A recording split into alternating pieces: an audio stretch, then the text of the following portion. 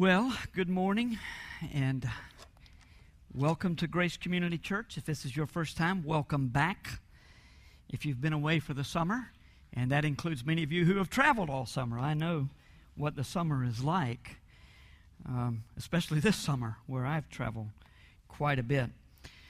Next week, when we go back to two services, it's just helpful to remind you, if you can, be with us in the first service. That would leave room in the second service, because we know students are not going to be here at the 9:15 service en masse. I mean, they will. Some of them will be here, but most of them will come in that second hour.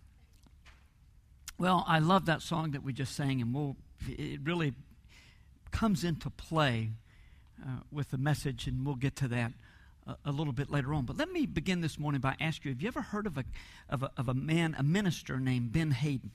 Anybody ever heard of Ben Hayden? Handful of you have. The Presbyterian corner over here. Ben Hayden was a Presbyterian. He was the pastor at First Presbyterian in Chattanooga, Tennessee. I used to go to Tennessee Temple, which Tennessee Temple is just slightly to the left of Bob Jones University. That's all. I mean, independent Baptist school, and I learned so much about the Bible there that I have relearned. No, I'm just kidding.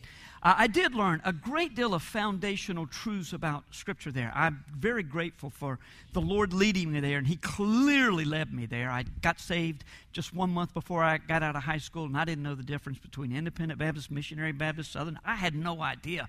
The Lord just led me there, and there I was. We've got another one or two Temple alum in this congregation who are still trying to get over it, I imagine. Tom and Kathy Ray.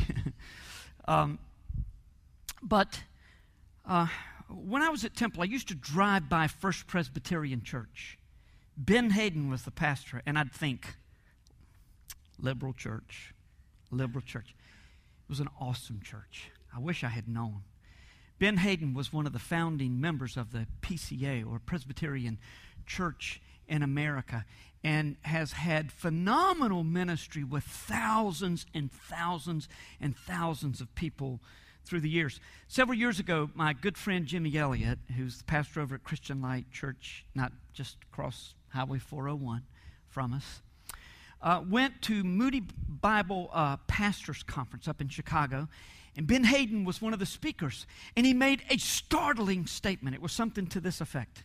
He's talking to pastors, maybe 800 to 1,000 pastors, teaching elders, lead pastors in the churches. And he said, men, if you come to the end of your ministry and you can fill up one hand, he was talking about discipleship. He said, if you can fill up one hand with the number of people who are fully committed disciples of Jesus Christ because of the ministry that the Lord gave you and the way that He used you in these lives, then count yourself blessed indeed. That's stunning when you think about it. Here's a man who hosts a website called Changed Lives. He's still alive today. Changed Lives. And he says, really, how much change is there? Real, serious, God-produced change in people's lives. But Scripture has the expectation that we'll change, right? It absolutely does. In fact,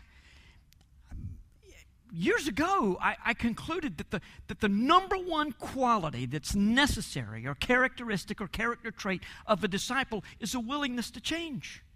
You know, they came up to Jesus and they said, we want to follow you anywhere. He said, is that right? Birds of the air have nests, foxes have holes. I don't know where I'm going to sleep tonight. Can you handle that? Lord, I'll follow you just as soon as I bury my father. He's not in good health is basically what was going on. And he was saying, but I really can't leave. Somebody's got to take care of my father. And Jesus said, let the dead bury the dead. You follow me. Now, Jesus knew more about this man's heart than we know, obviously. That's not the advice we'd give somebody. We'd say, no, take care of your dad. But again, Jesus knew this. But discipleship requires radical commitment in our lives. And it's one of the reasons I'm certain that Ben Hayden says, that'll do. if you see 5 people who radically commit to Jesus Christ, then you got to be pleased with that. The Holy Spirit has been sent to live in us and to enable us, to empower us to live according to God's Word, according to His expectations for us. But there are so many times in the New Testament when we see the author say, quit hating, quit fussing, quit lusting, quit causing dissension, quit backbiting. And it's not preventative teaching that we see, but corrective rebuke. And the Holy Spirit, who is the author of Scripture, says, we got to get over our problems with sin and our problems with one another. Why is there so much of that in the New Testament?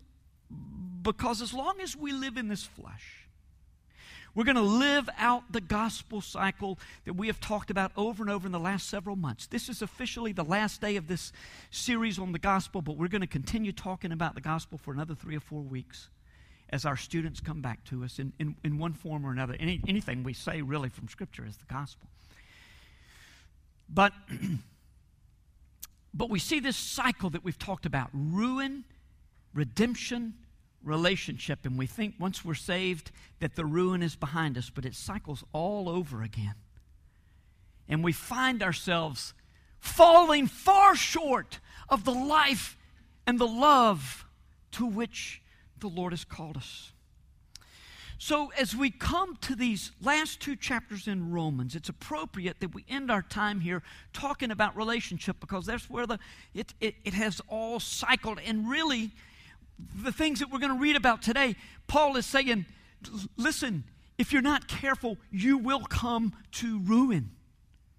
Not just individually, but as a body.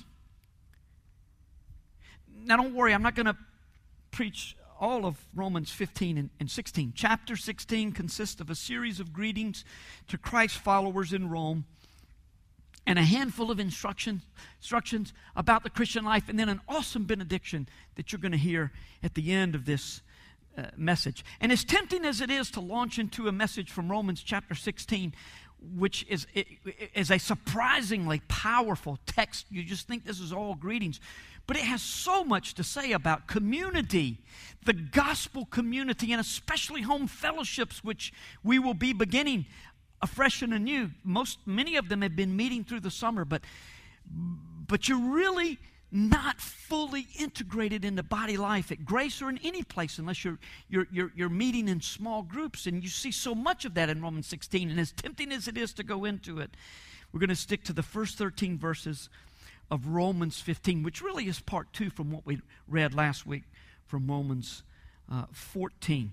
It's talking about honoring those in the body who have differences than us. And so please, if you will, be turning in your Bibles to Romans 15. In this text, we're going to see once again that Jewish and Gentile believers had a hard time getting along. They were discovering life with one another a little bit tough. I mean, both groups were following Jesus. And it was to Jesus' example that Paul pointed when he said, you guys have got to quit squibbling and squabbling about dietary differences and ceremonial day differences, and treat one another like the dear brothers and sisters you are. They didn't feel like the people who were living life differently than they were dear brothers and sisters, but they were. And Paul said, God has brought you together in this beautiful way.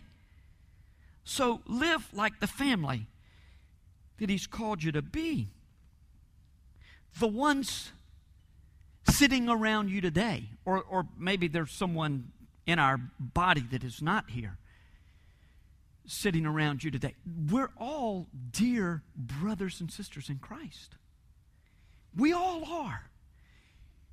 Any brother or sister in Christ is a dear brother or sister in Christ, even though sometimes it doesn't feel like it. Unity is a challenge. That is why a surprising amount of imperatives or commands in the New Testament deal with getting along with one another. But if the definition of insanity is doing the same thing, expecting different results, and if Ben Hayden's words are true about how little change can really, truly be expected in our lives, is there really hope that we're ever going to be in this life who we're called to be? Well, absolutely there's hope. The whole New Testament cries out that the hope that we have in Jesus of eternal life, spending eternity with Him, impacts and should impact the way that we live today. But I got to tell you, it's not easy, especially in this life. Okay, you can give up what were previously uncontrolled habits in your life, like spending, overspending, or overeating, or looking at pornography, or alcohol, or drugs, or things like that. You can commit to reading the Word day in and day out. You can have your quiet time every day. But I got to tell you, it can be tough loving each other. It seems like that'd be the easiest thing to do. Remember what it was like when you first got saved? How much you loved the people of God? Well, we're going to revisit Ben Hayden's troubling words about the human condition that are true even for those who follow Jesus later in the message. But for now, and we're going to find instruction in the Word for overcoming this tendency that we have toward disunity. But for now, let's read an encouraging passage about change. It's in Romans 15, verses 1 to 13. And we will read this together. If you would, please stand. And as you have been told several times in the last month, even though the words are on the screen, far better if you read along in your Bible if you have your Bible with you. Especially interesting if you have a different translation, you can see how the translations differ slightly. We who are strong have an obligation to bear with the failings of the weak and not to please ourselves. Let each of us please his neighbor for his good, to build him up. For Christ did not please himself, but as it is written, the reproaches of those who reproached you fell on me. For whatever was written in former days was written for our instruction, that through endurance and through the encouragement of the Scriptures we might have hope. May the God of endurance and encouragement grant you to live in such harmony with one another, in accord with Christ Jesus, that together you may with one voice glorify the God and Father of our Lord Jesus Christ. Therefore, welcome one another as Christ has welcomed you for the glory of God. For I tell you that Christ became a servant to the circumcised, to show God's truthfulness, in order to confirm the promises given to the patriarchs, and in order that the Gentiles might glorify God for his mercy. As it is written, therefore I will praise you among the Gentiles and sing to your name. And again it is said, rejoice, O Gentiles, with his people.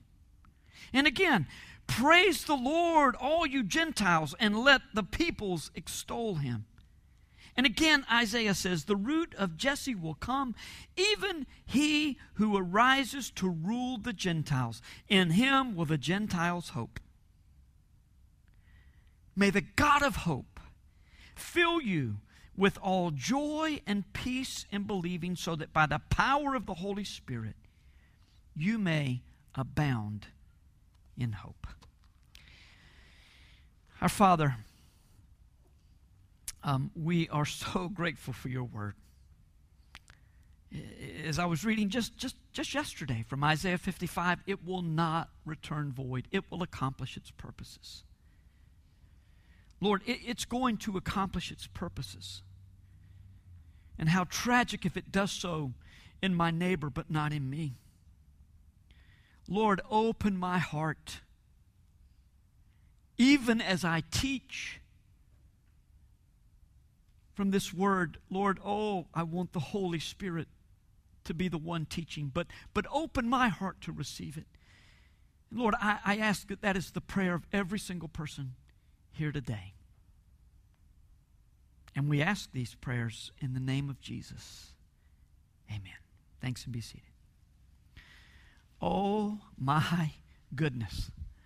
I mean, there is nowhere near enough time to discuss the truth that is contained in these 13 verses, to talk about the ways that Romans 15, 1 through 13 relates to our relationship with one another. It's all part of the gospel. Our relationship to Jesus and our relationship to other, in spite of our differences, and how we're told to accept one another in Jesus in spite of our differences.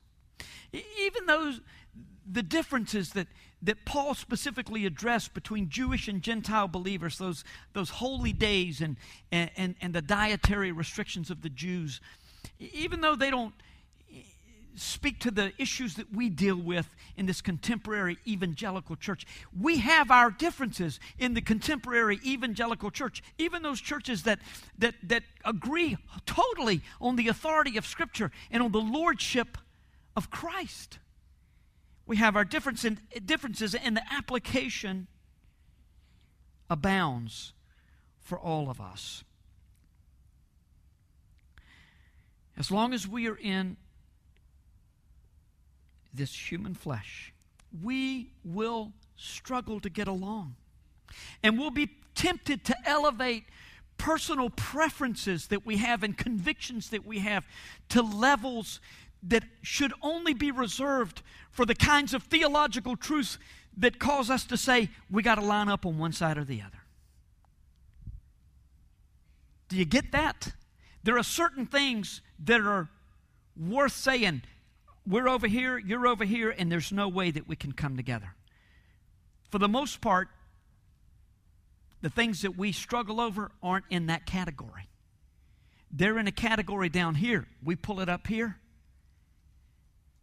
and we have difficulty getting along. You know, since it would often be difficult to determine in these differences that we have with one another, who's strong and who's weak, let's apply this passage not so much with strong and weak, but just one another. Love one another, accept one another in your differences. This section of Romans is about relationship. The gospel cycle, our relationship with Jesus informs our relationship with others. And in fact, Paul talks about how we are to follow the example of Jesus, who laid down his life in order that we might have a relationship with God in the first place. So we're to die to ourselves every single day.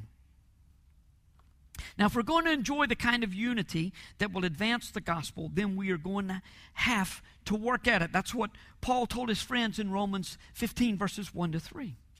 First, he said we ought to bear the failings, or literally the weaknesses, of our brothers and sisters. But again, let's just talk about we need to bear the differences that we have with one another. The sense is here that we are to carry and support our brothers and sisters in their differences rather than to look down on them and be aggravated with them. Why do you think that? No, bear with them, the Lord says. Our natural tendency, though, is to be aggravated with their differences in our best moments, and in our worst moments to condemn the person as well as their ideas about how life ought to be lived in the body.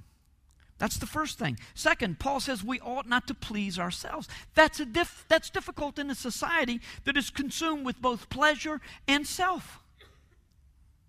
And yet he says we ought not to please ourselves. Our natural tendency is to work hard to get our own way.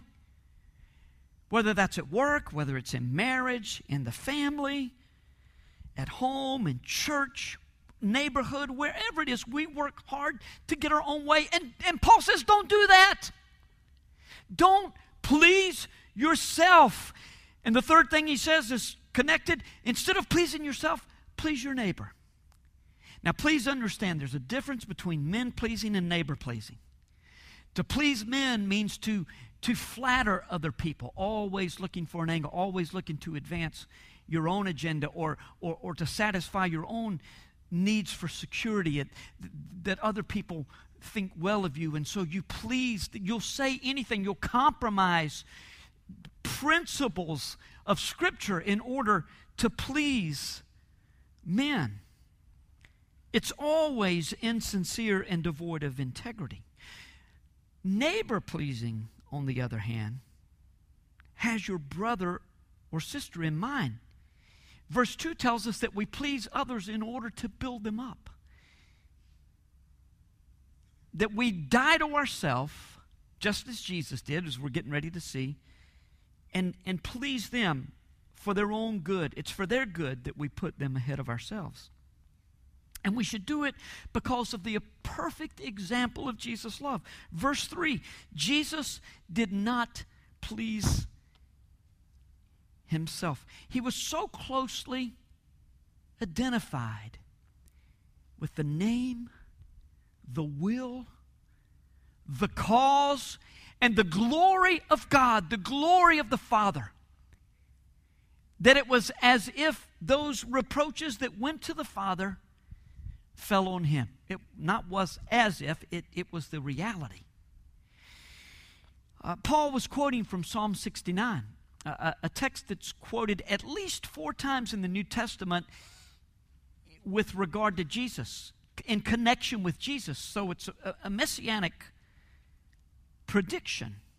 And now, this psalm is quoted, and we're told to follow Jesus' example, not to please ourselves, even when refusal to do so causes us to suffer.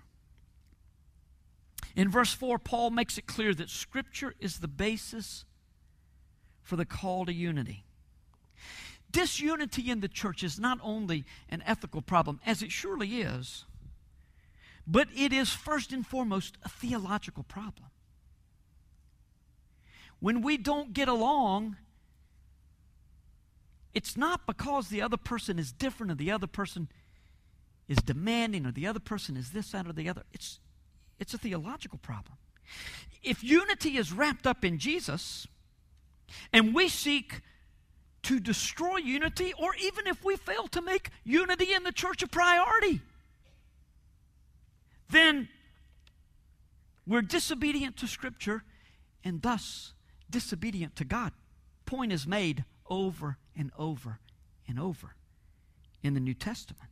Now that may not seem like that big of a deal, since all diversions from Scripture and are disobedience to God. But don't forget, in Romans 14, we're told that all of us are going to stand before the judgment seat of God. And you know, this happens to me over and over and over again.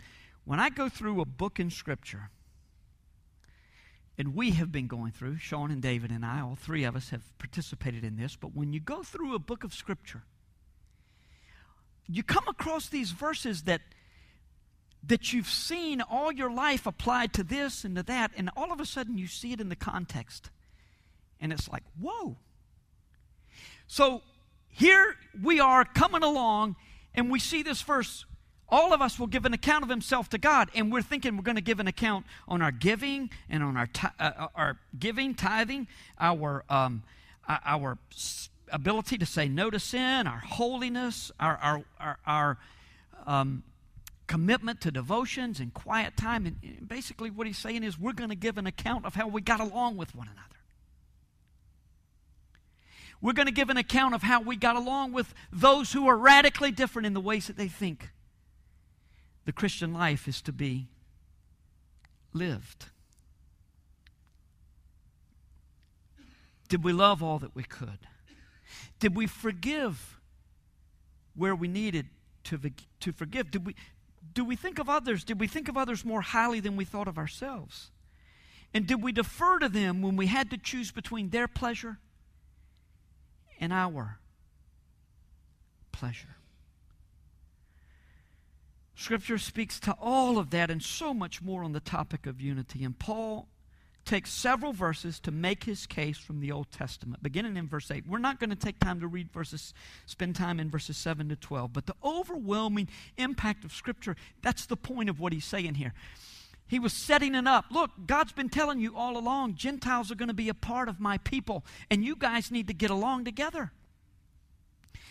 And Scripture is the foundation for unity. It's going to come back into play at the end. We are going to take time, however, and read what amounts to two benedictions, which that usually come at the end of a chapter, end of a book, but here they're sort of in the middle. But Paul is praying this prayer of blessing. It's a challenge being placed where it is in the body of the letter, but he's praying this prayer of blessing for unity for these guys. They're found in chapter 15, verses 5 to 6, and then in verse 13. Let's read this first powerful benediction. And as we do, let these words just flow over your heart and soul. May the God of endurance and encouragement grant you to live in such harmony with one another. Remember, this is right on the heels of verse 4, where Jesus did not please himself, but gave up his life, and the Scriptures were written so that we might endure and encourage one another. May the God of endurance and encouragement grant you to live in such harmony with one another, in accord with Christ Jesus, that together you may, with one voice, glorify the God and Father of our Lord Jesus Christ.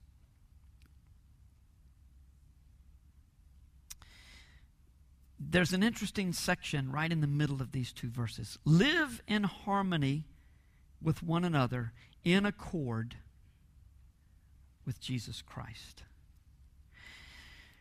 I know that every single one of us has at one time or another said, Lord, I love you deeply, but I just cannot get along with so-and-so. God's response to that would be, you don't really love me. I mean, we sang it, I love you, Lord, and I lift my voice. But we cannot be fully and head over heels in love with Jesus if we don't love our brothers and sisters, even though we have differences with them. That's what all of chapter 14 is about. It's not that we agree with everything on one another. That's not going to be possible. I heard tomato all the time in Australia. And somebody said, do you grow tomatoes this way? I said, we don't grow tomatoes. We grow tomatoes, you know. We have our differences. It's going to be impossible for us to all agree and to be in lockstep with one another. But the point is that in spite of our differences, we love one another. And we quit trying to find ways to make the other person appear less spiritual than we are because of the differences. Why is it important? Why is unity so important? Because it's impossible to glorify God with one voice apart from it. At least two things are sacrificed when we are fractured and divided. First, we cannot worship God when we sing with a discordant song. Some of the absolute funniest things on YouTube. And it's terrible to laugh, but it's just hilarious when you see, you know, bands playing out of tune or choir singing out of tune. I mean, it's just... But look, if this were a serious moment and we had these guys up here every week singing out of tune, you know, we would say, can we do something about that, you know? I mean, look, we all have our gifts and, you know, I'm not saying who, but somebody's gift isn't singing. That's singing. And when we're, you know, when we are singing out of tune,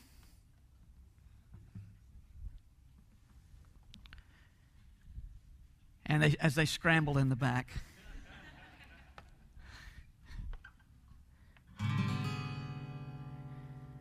Amazing grace, how sweet the sound. God loves you. Jesus died for you. That saved a wretch like me. Amazing grace. Let's sing it. How sweet the sound that saved a wretch like me. I once was lost, but now I'm found. 'Twas blind, but now I see.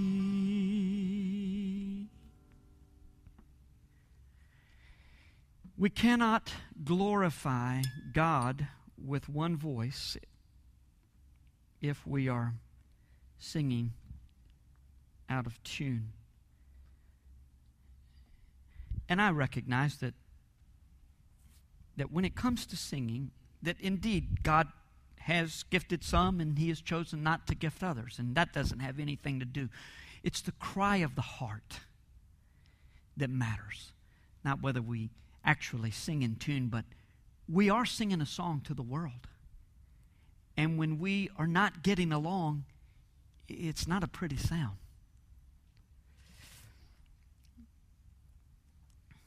Second, when we are worshiping out of tune, and this is fulfilling what I just said, the world is disenchanted with the gospel and oftentimes even disgusted with the gospel. And we salve our consciences with a bumper sticker Christianity that says, Christians aren't perfect, just forgiven. That sounds great if you're a Christ follower. It sounds like an excuse if you're not. Well, yeah, that's true. I mean, how they did at this church down here, I don't want anything to do with Jesus. That's the way people look at us when we struggle to get along. Therefore, Christ followers, unite. Well, I will as soon as No, not in there. Instead, the prayer and blessing of Paul in verse 13. May the God of hope fill you with all joy and peace in believing, so that by the power of the Holy Spirit you may abound in hope. Where do we even begin with this verse? Let's start by acknowledging the need for this verse. Every church, every group of believers that meets any time for worship or service is going to struggle with unity at some point. If everything is wonderful at the moment, it won't be for long. As we've talked about before, what a perfect place for Satan to damage the work of the gospel. When we take shots at one another. And let me remind you folks, by the way, this is just where we happen to be. This is one of those great benefits of preaching through the Bible. Romans 15, it came up today. And you got to preach it like it is, right? We're human. But if our unity is compromised, the gospel is hidden to the eyes of those who have been blinded by Satan, according to 2 Corinthians 4, 3 and 4. It's like you take a blind man into a room and say, now, here's surgery. We've corrected your vision. But the room was without windows, and you turn all the lights off, and the bandages are taken off, and it's still dark.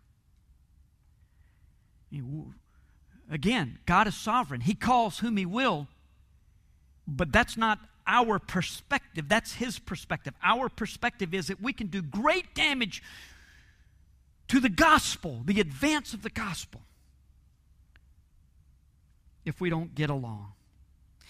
But you know something? Even though it is impossible for us to manage unity in our own strength, according to our text, the power of the Holy Spirit is available to us.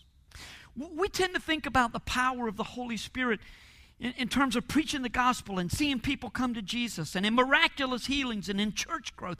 But the power of the Holy Spirit is promised here for the unity of the saints. Again, in context. How does it come?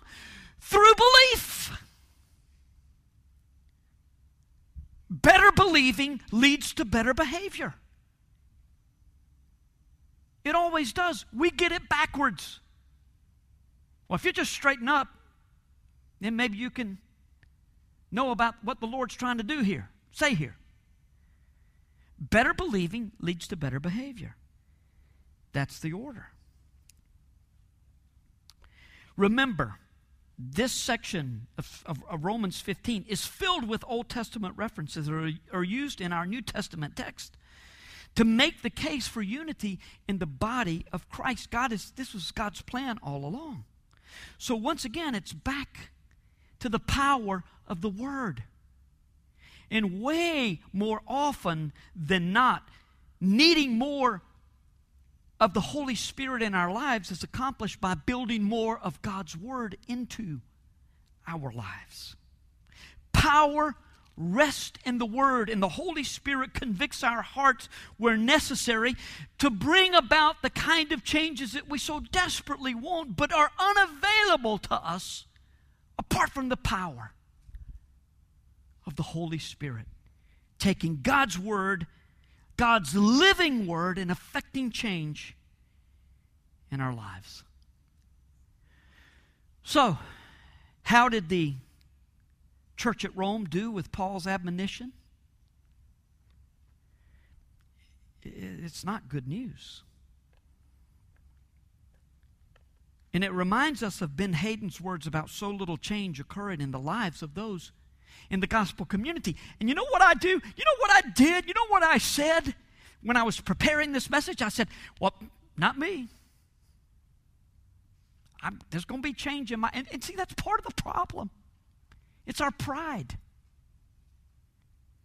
I may never, ever see any change in Craig Finnerty, but I can tell you one thing, you'll see some change in Brad Talley. And that change is going the wrong way. I really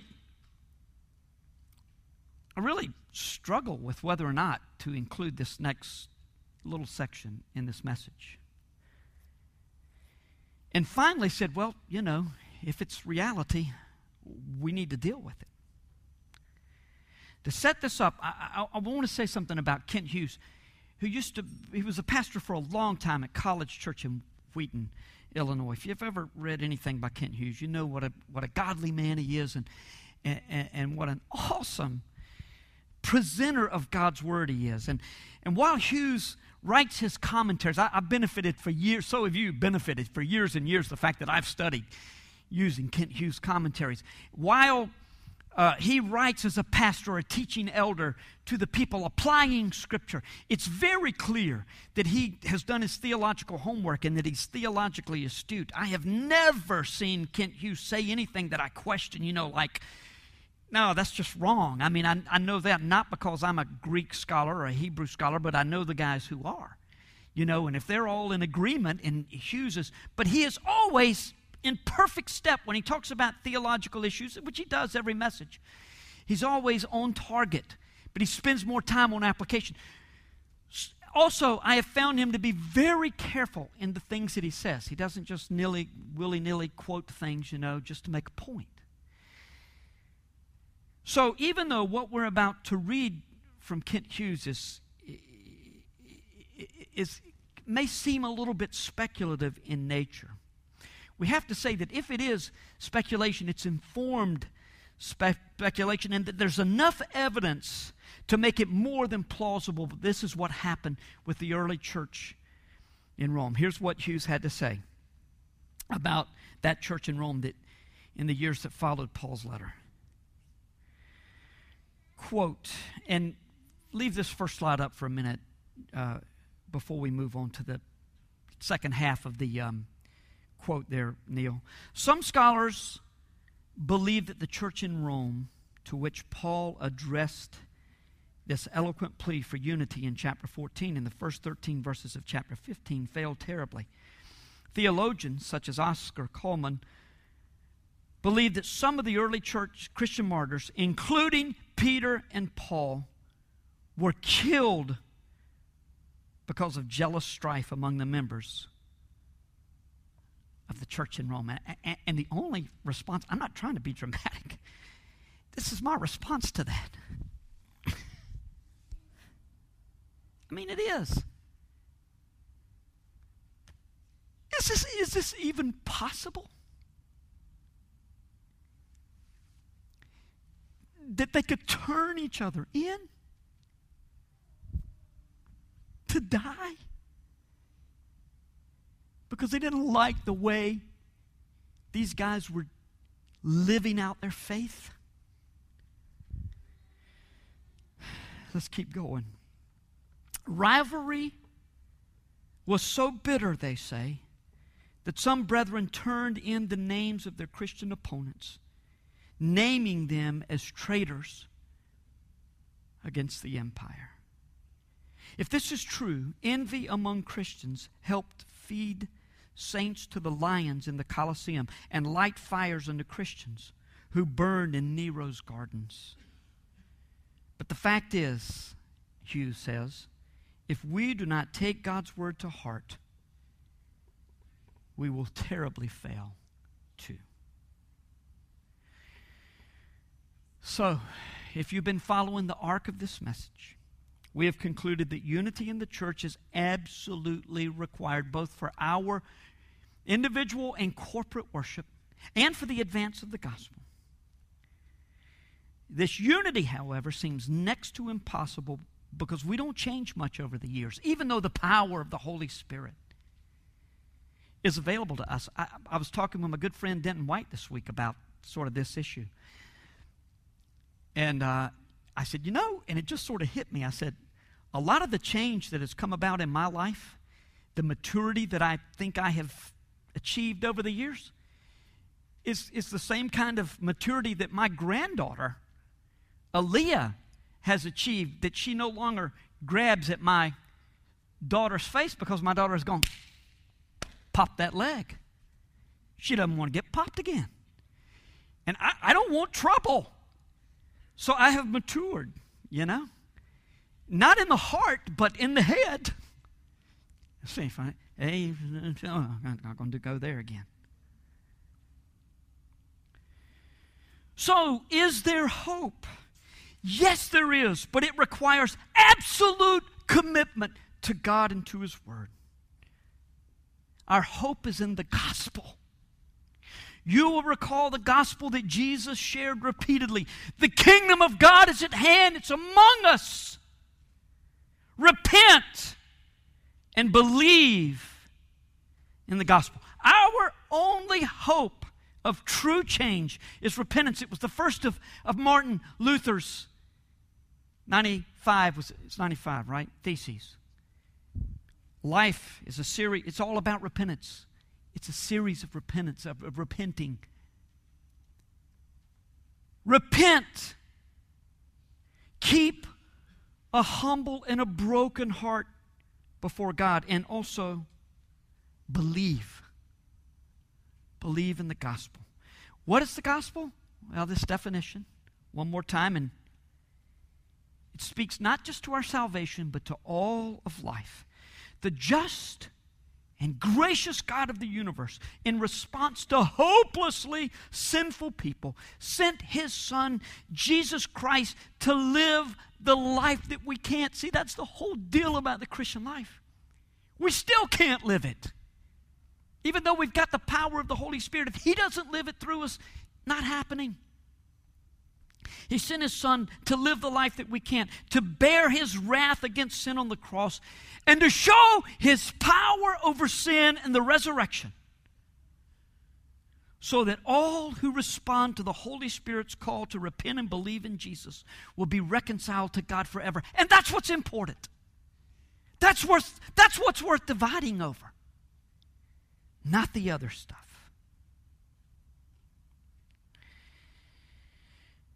The gospel cycle of ruin redemption relationship plays out over and over in our lives. With regard to unity, there are times that we just have to stop and say, it's not worth it. I may be absolutely right, but you know what?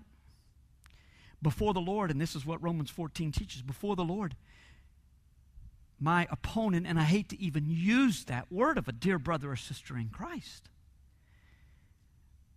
but let's put it this way, my dear brother or sister with whom I differ may also be equally right. That's difficult for us in the age of enlightenment. There's always got to be an explanation for everything. Scientists aplenty in our body. There needs to be an explanation. Things logically just follow a particular course. And when we come to what seem to be inconsistencies, well, there has to be a problem. And we need to fix it. And yet Romans 14 says, all right, you believe this, who's right? Yes. You both are. So here's where we come to. It's not worth it. I may be right, absolutely right, but my dear brother or sister in Christ may be right just as much as I am. And I am not willing to risk standing before the Lord and saying, well, how'd you like the way I cleaned up the mess at such and such church? It might not be the response we think. I don't want to be found fighting against God. Lord, I repent and I believe that the only goodness in me is because Jesus lives in me. Well, let's close by reading another of Ray Ortlund Jr.'s prayers, this one written in response to this specific text, and oh my, does this speak to us. O Christ, your gospel defines your church. We do not.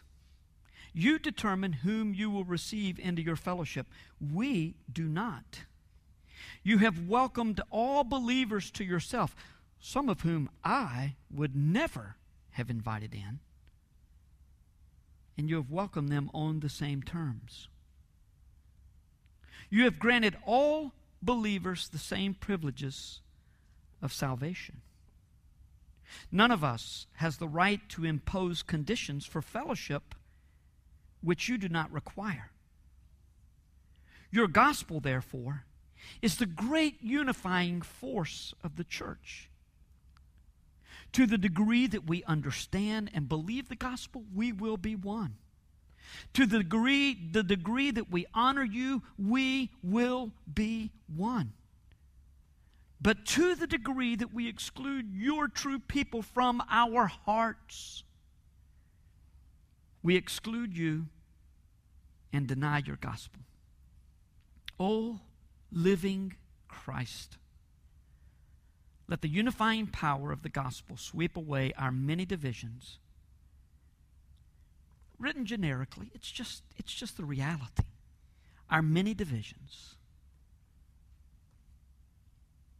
And bring your people together as one to your greater glory in the world. In your holy name. Amen. Let's bow for prayer.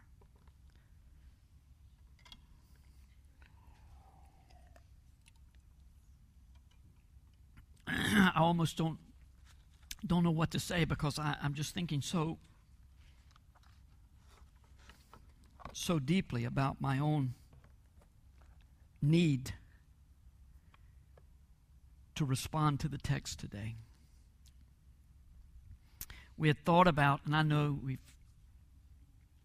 gone just a little bit long, but we thought about, David and I thought about a song at this particular point, especially a song about the power of the cross, because really that's the only place where true change takes place, is when we come to the cross of Christ and we just lay it all down. And so let's just take just a few moments in silence. And let's pray. May feel a little awkward. I don't think so. I hope not. Just pray right where you are if you need to. I'm going to, not in the way of show, not in the way of encouragement at least. I don't think that that's the case. I don't know my heart. I'm going to kneel up front. And if you're led to come and join me, then do so. But any way that the Lord has spoken to you this morning, would you respond to His Word? His Word always demands a response. And is a, okay, Lord, no. That's what that means. So would you respond to His Word this morning as we pray?